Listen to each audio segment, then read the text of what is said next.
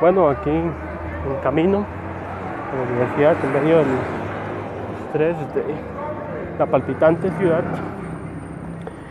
quería comentarles que hace unas horas el compañero Andrés me escribió para decirme sobre la idea de hacer un podcast conmigo,